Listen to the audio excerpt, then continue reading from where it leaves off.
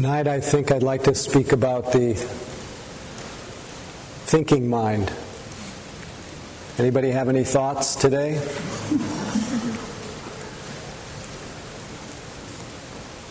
It said, some statistic that we have 65,000 thoughts a day, and that 90% are repeats from the day before.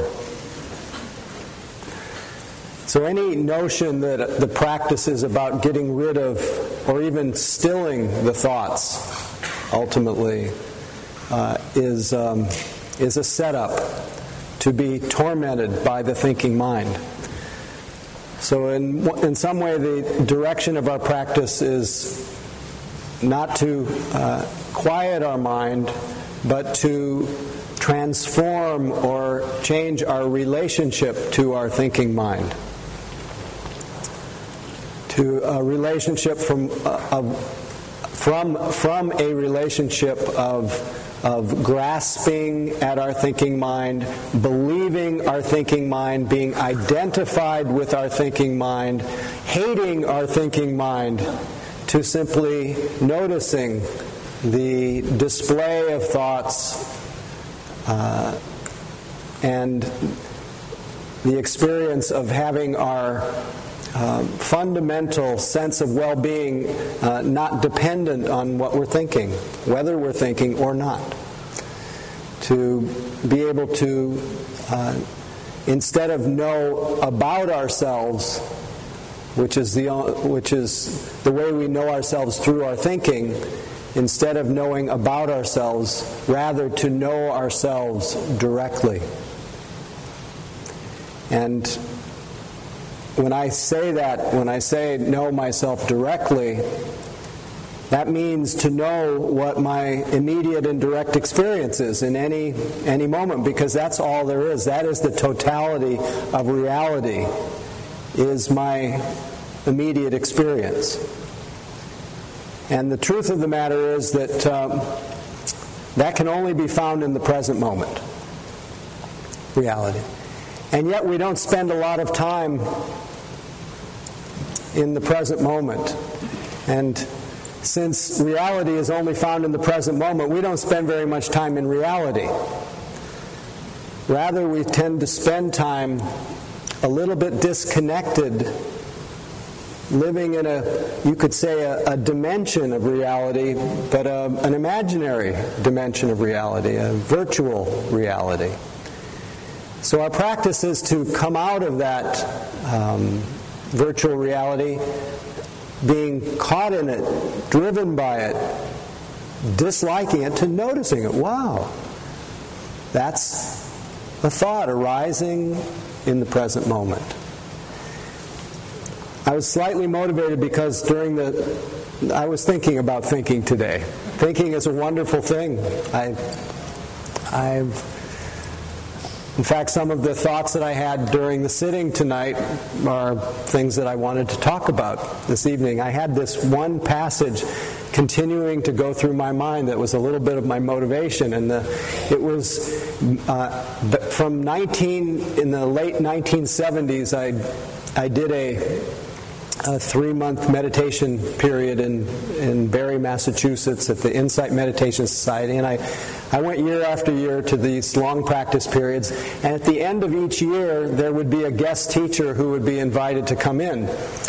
And the first year that I went, this was 1978 or 79, the teacher that came in at the end of the year was the famous Zen master Sansanin, who some of you may have even sat with in the course of your life. He's no longer alive, but Sansanin came in and saw this room full of very quiet yogis who hadn't been outdoors too much for 3 months, whose eyes were sunk back in their head and looked very quiet, very still. And he just I think he felt like shaking it up a little bit. And so he just launched into this challenge. He said, "Who are you?" He says, "You think you know. You don't know. Keep don't know mind. Who Who are you? You think you know, you don't know. So that, when I was going through my mind tonight, I was thinking, you think you know, but you don't know. Keep don't know mind. And then that thought, which was quite challenging at the time, even though it wasn't so challenging because I had been sitting for 3 months and it was so obvious in seeing the flow of the thousands of thoughts every day that a thought of myself was clearly not myself. It was just a little bubble. There was nothing there. But to consider the amount of, to consider the degree to which I think that I am my thoughts, the degree to which I think I'm defined by my thoughts or defined by the past, which is the only way I know that is by my thoughts, or defined by what I worry about will happen in the future, which I can only know by my thoughts. To the degree to which that misidentification with our thoughts, it diminishes when one practices, and it had at that point. But the challenge of the question, who are you, was saying, who are you? What is your experience on present evidence? Outside of the tangle of your thinking for a moment. Remembering how wonderful thoughts are, how beautiful and how challenging it is for our thoughts to describe reality, and how fun it is to see if they can, and how useful they are, and sometimes very creative, and it's very wonderful that I can experience memory, which comes in the form of a thought, and sometimes feelings that go with those thoughts. And it's so wonderful that I can make plans, and sometimes those plans arise in the form of thought. But who am I? What is my experience on present evidence? Who are you? You think you know. You don't know. So what can we say about ourselves when we're not experiencing ourselves through the realm of thinking, of the thinking mind? This is half of our practice, is coming out of that maniacal tendency to define ourselves by our thoughts, to noticing, oh, that's the thinking mind, that can't capture me. But what am I? What is my experience on present evidence? And he says, you don't know. Keep don't know mind. So he's not saying to come up with another thought to say what you are. He's saying remain open, empty. Give yourself creative capacity. Give yourself the freedom to discover. Don't make conclusions. Because most of our thinking is in some way, not most of our thinking, a lot of our thinking is making conclusions based on what has happened before. Whatever you've been through, making conclusions, drawing conclusions, and then projecting that onto the present moment with all kinds of assumptions about how things will unfold in the future. And in that whole process of thinking, especially when it goes unrecognized as thinking, when we have not made that shift from living in our thoughts to noticing them, if we're caught in that internal dialogue, that projection of past onto the imagined future, we are literally created.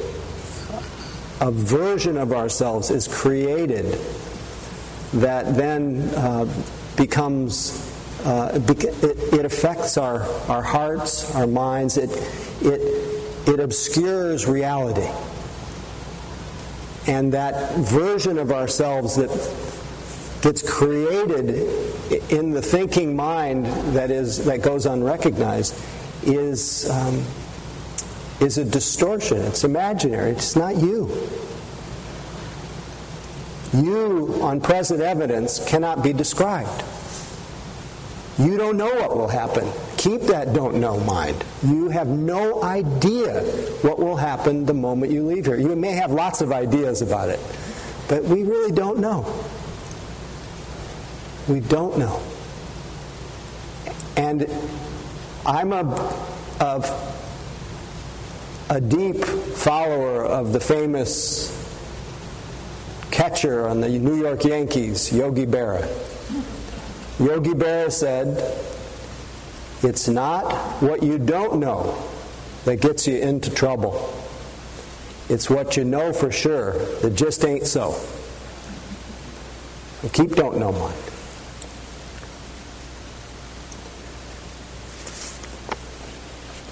As my teacher Punjaji put it, you need the past and thoughts to suffer.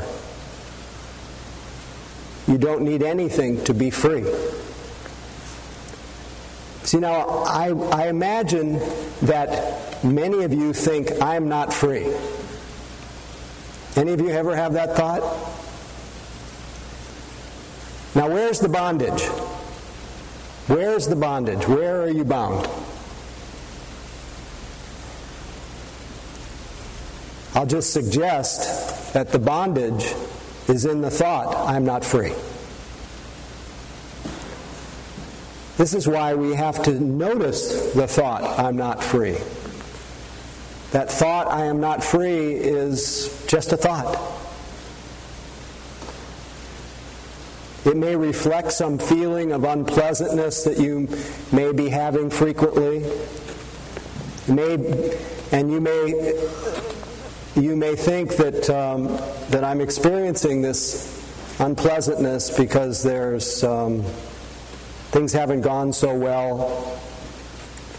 Well, it's very much the heart of the Buddha's realization that life doesn't go well for anyone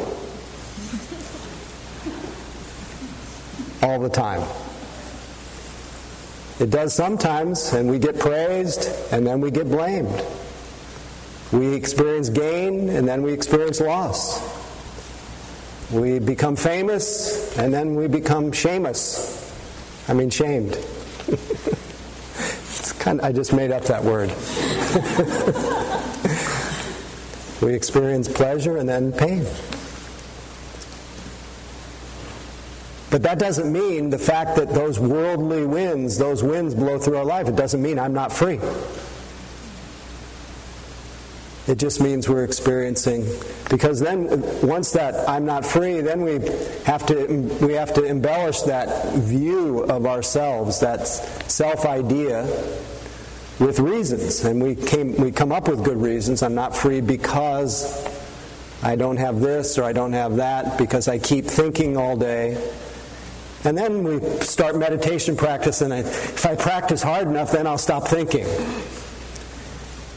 And then even though I'm practicing with great sincerity, what I'm doing by trying to quiet my mind is I'm reinforcing the idea that I'm not free, and that my freedom is conditional on my mind quieting down. So it is an important insight, at least it was for me, that the practice of insight meditation is about insight, not about quieting my mind. Now it turns out, though, that a byproduct of having insight into the nature of thinking, being able to see a thought for a thought, and to actually be resting in an aware presence, increasingly in an aware presence that can see not only that a thought is a thought, but that thoughts are their own thinkers, that thoughts are conditioned, they're part of a process of conditionality. They depend on certain triggers, causes, and conditions, and that process of conditionality, it happens all by itself. The thoughts are their own thinkers. And depending on the conditions, we have a thought of planning, a thought of remembering, a thought of liking, a thought of disliking, a thought of blaming, a thought of judgment, and we get to see that our mind, based on conditions, displays what we call the top 10 tunes. We start to have frequent visitors based on repeated conditions. But nevertheless, these thoughts are still just thoughts. They cannot capture. Not one person here, as I say over and over, can be captured in a thought. Each person here is just so beautifully expressive of life, so unique, so enough, so complete, so much a part of the spark of existence, miraculous, unexplainable, not reducible to a thought. But yet all day long I'm shitty, I'm this, I'm that, I'm to this, I'm not enough of this, I don't have enough of this, and it just goes on and on and on. So the practice isn't to quiet that. It is to notice that.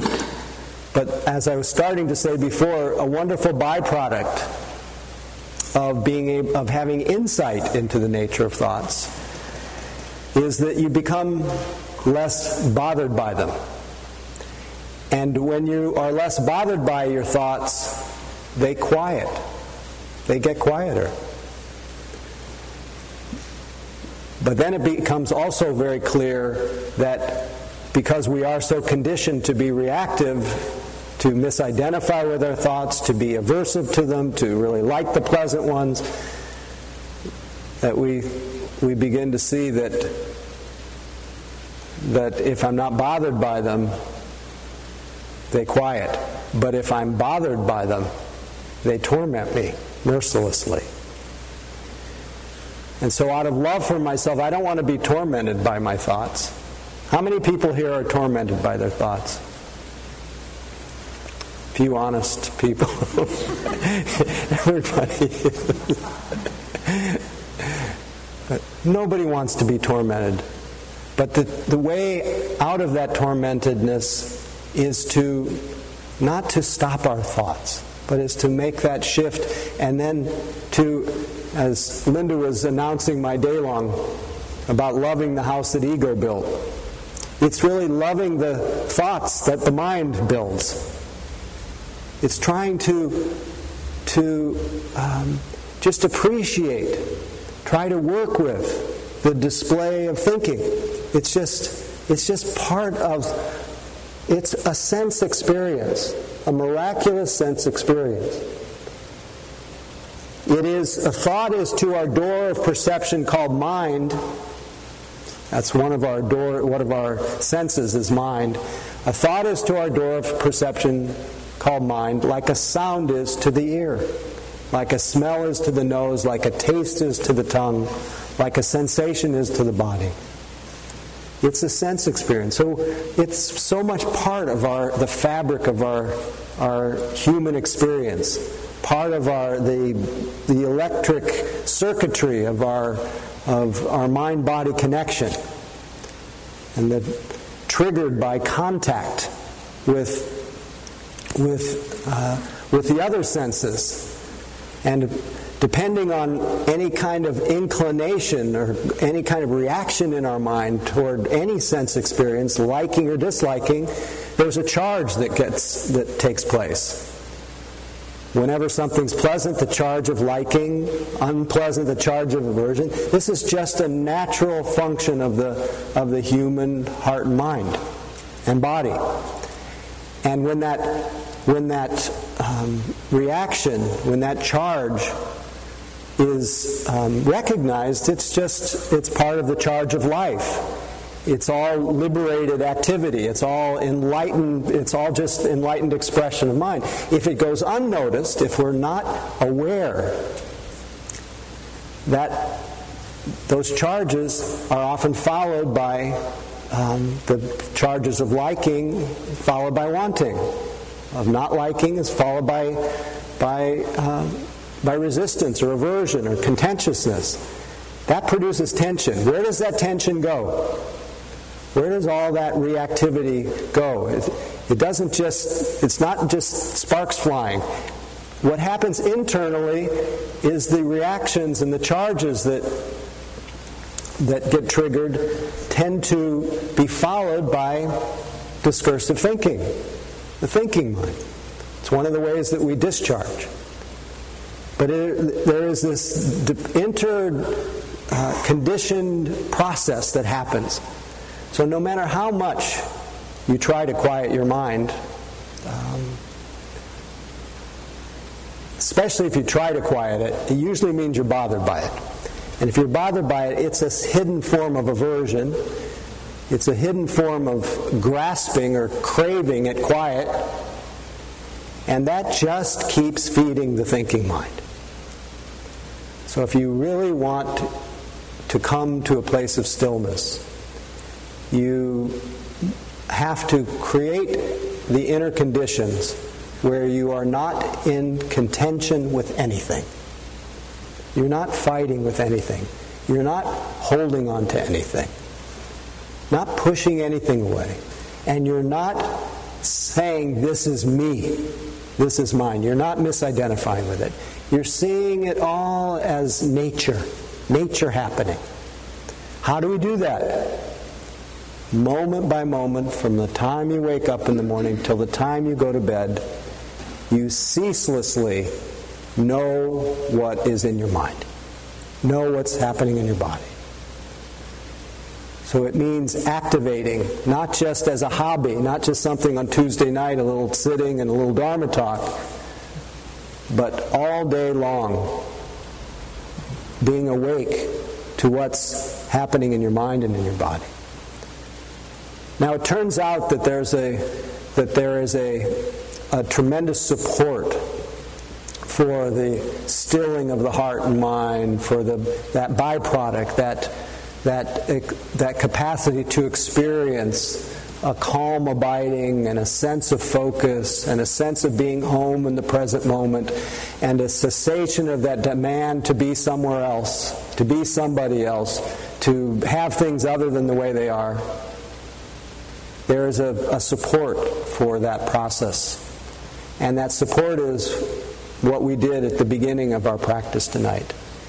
That support is to not only have this ceaseless the ceaseless awareness of whatever's happening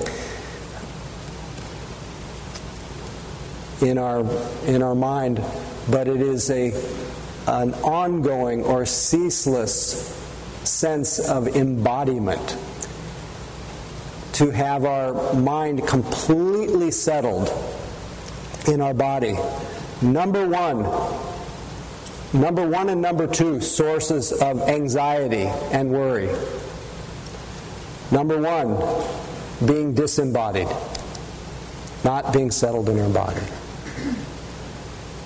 Number two is the reaction to not being settled in our body, which is all those different charges that then being caught in the thinking mind.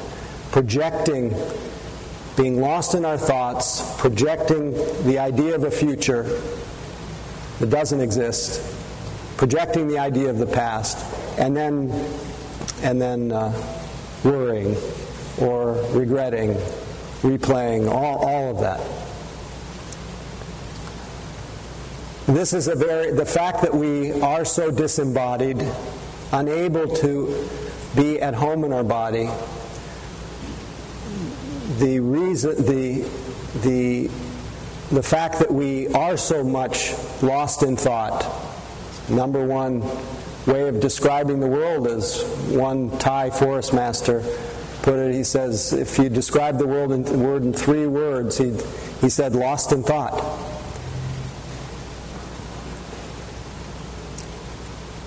This happens not because we're foolish or we're bad. It happens innocently. We haven't been able to. So many experiences we've had, we have not been able to accommodate them. We didn't have the capacity. to feel the pain of being in this world and maybe being different. Last week we did Vive la Différence. We talked about differentness. We didn't have the capacity to experience that. We may not have had we may have been injured, we may have been traumatized, harmed. So consequently, our body was not a safe place. So the process of settling our mind into our body is gradual. But the effect of bringing gentle attention to our body is slowly being able to metabolize the feelings that were not able to be felt, and to reclaim that sense of our place in this body, on this earth, the fact that we are meant to be here. How do we know that? Because we're here. Reality. It is the highest truth. Doesn't need an explanation. Each person here, so unique and precious as that expression of life. It's like saying that leaf on the tree shouldn't be there. That leaf on the tree is wrong. That leaf on the tree should be different than the way it is. That's the same way that we mistakenly describe ourselves in our thoughts.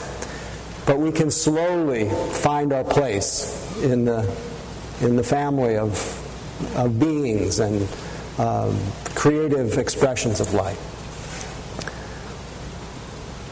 We can also, so we can do that through settling into our body. We can also do it through by being embodied, not simply thinking about our feelings, but actually feeling them. One of the ways that we tend to process our feelings, our difficult relationships, our worries, is to think about them. And we're just not very practiced at feeling them.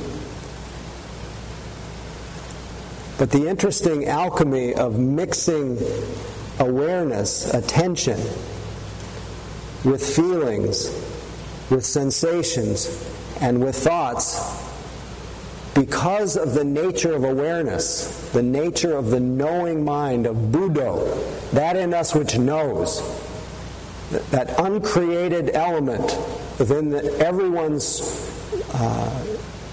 consciousness, that knowing quality that is just there. It's just there. Try to stop knowing right now.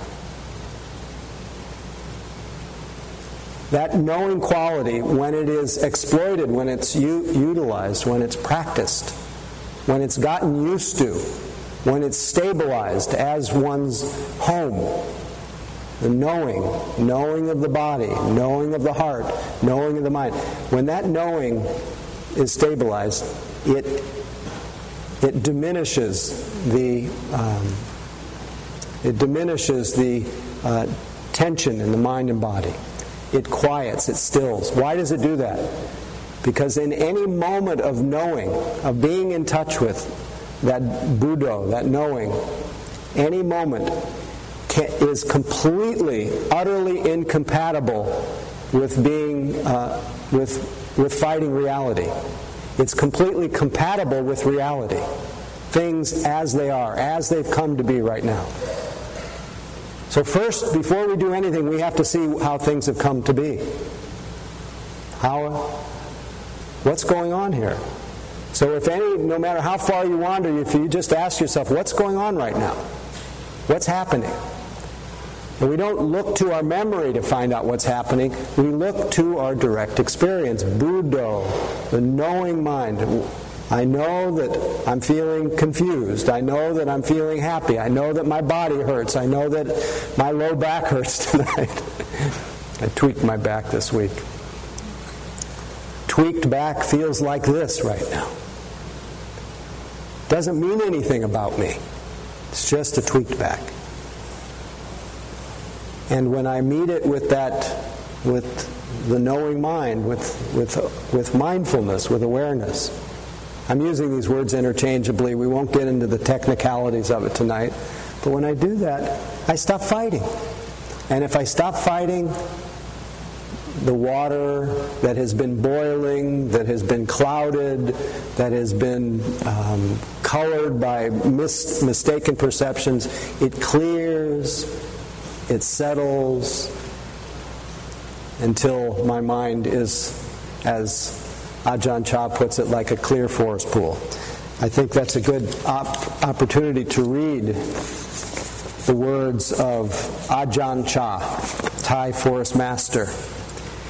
Questioner asked Ajahn Chah, "I still have many, very many thoughts. My mind wanders a lot, even though I'm trying to be mindful." Ajahn Chah responds, "Don't worry about this. Try to keep your mind in the present. Whatever there is that arises in the mind, just notice it. Let it be, let it go. Don't even wish to be rid of thoughts. Then the mind will reach its natural state. No discriminating between good and bad, hot and cold, fast and slow. No me and no you. No self at all.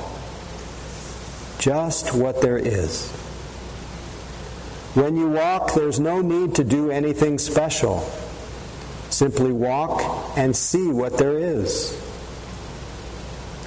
No need to cling to isolation or seclusion. Wherever you are, know yourself by being natural and noticing.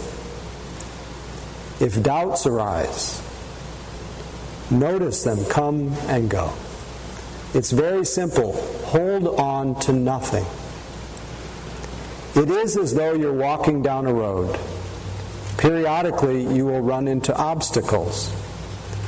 When you meet defilements, just see them and overcome them by letting them go, letting them be. Don't think about the obstacles you have passed already. Don't worry about those you've not yet seen.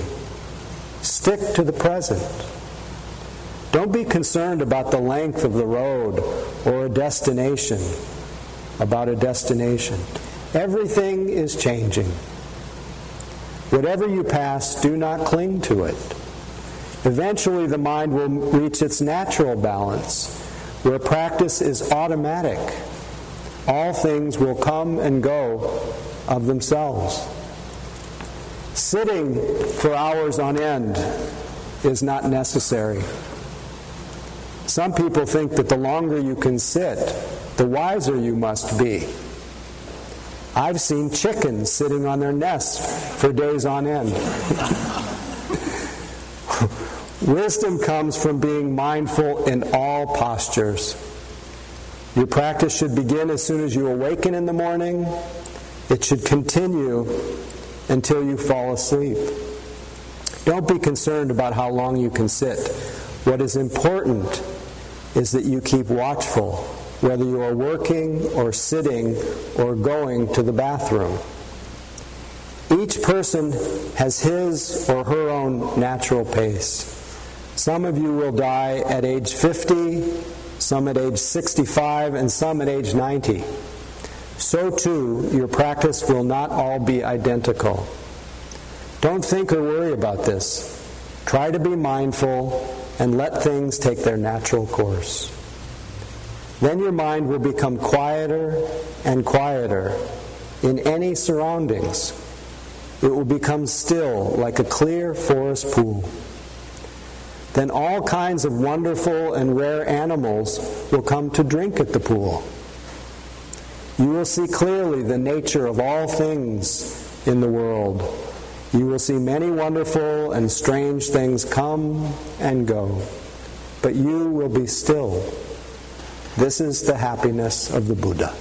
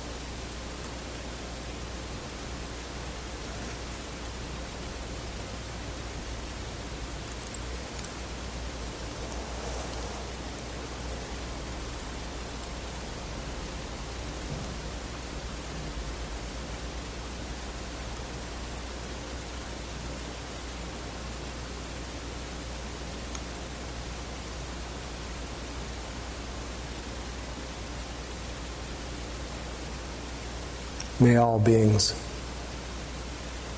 know their minds. May all beings know their bodies.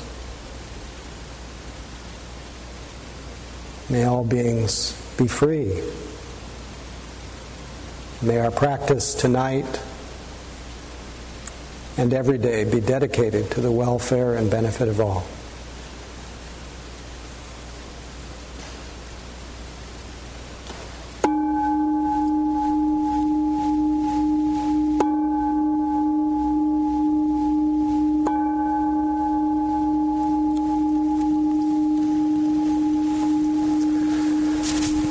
Thanks for listening. Enjoy your thoughts. And thanks for your presence, and hope to see you next time. And please be mindful.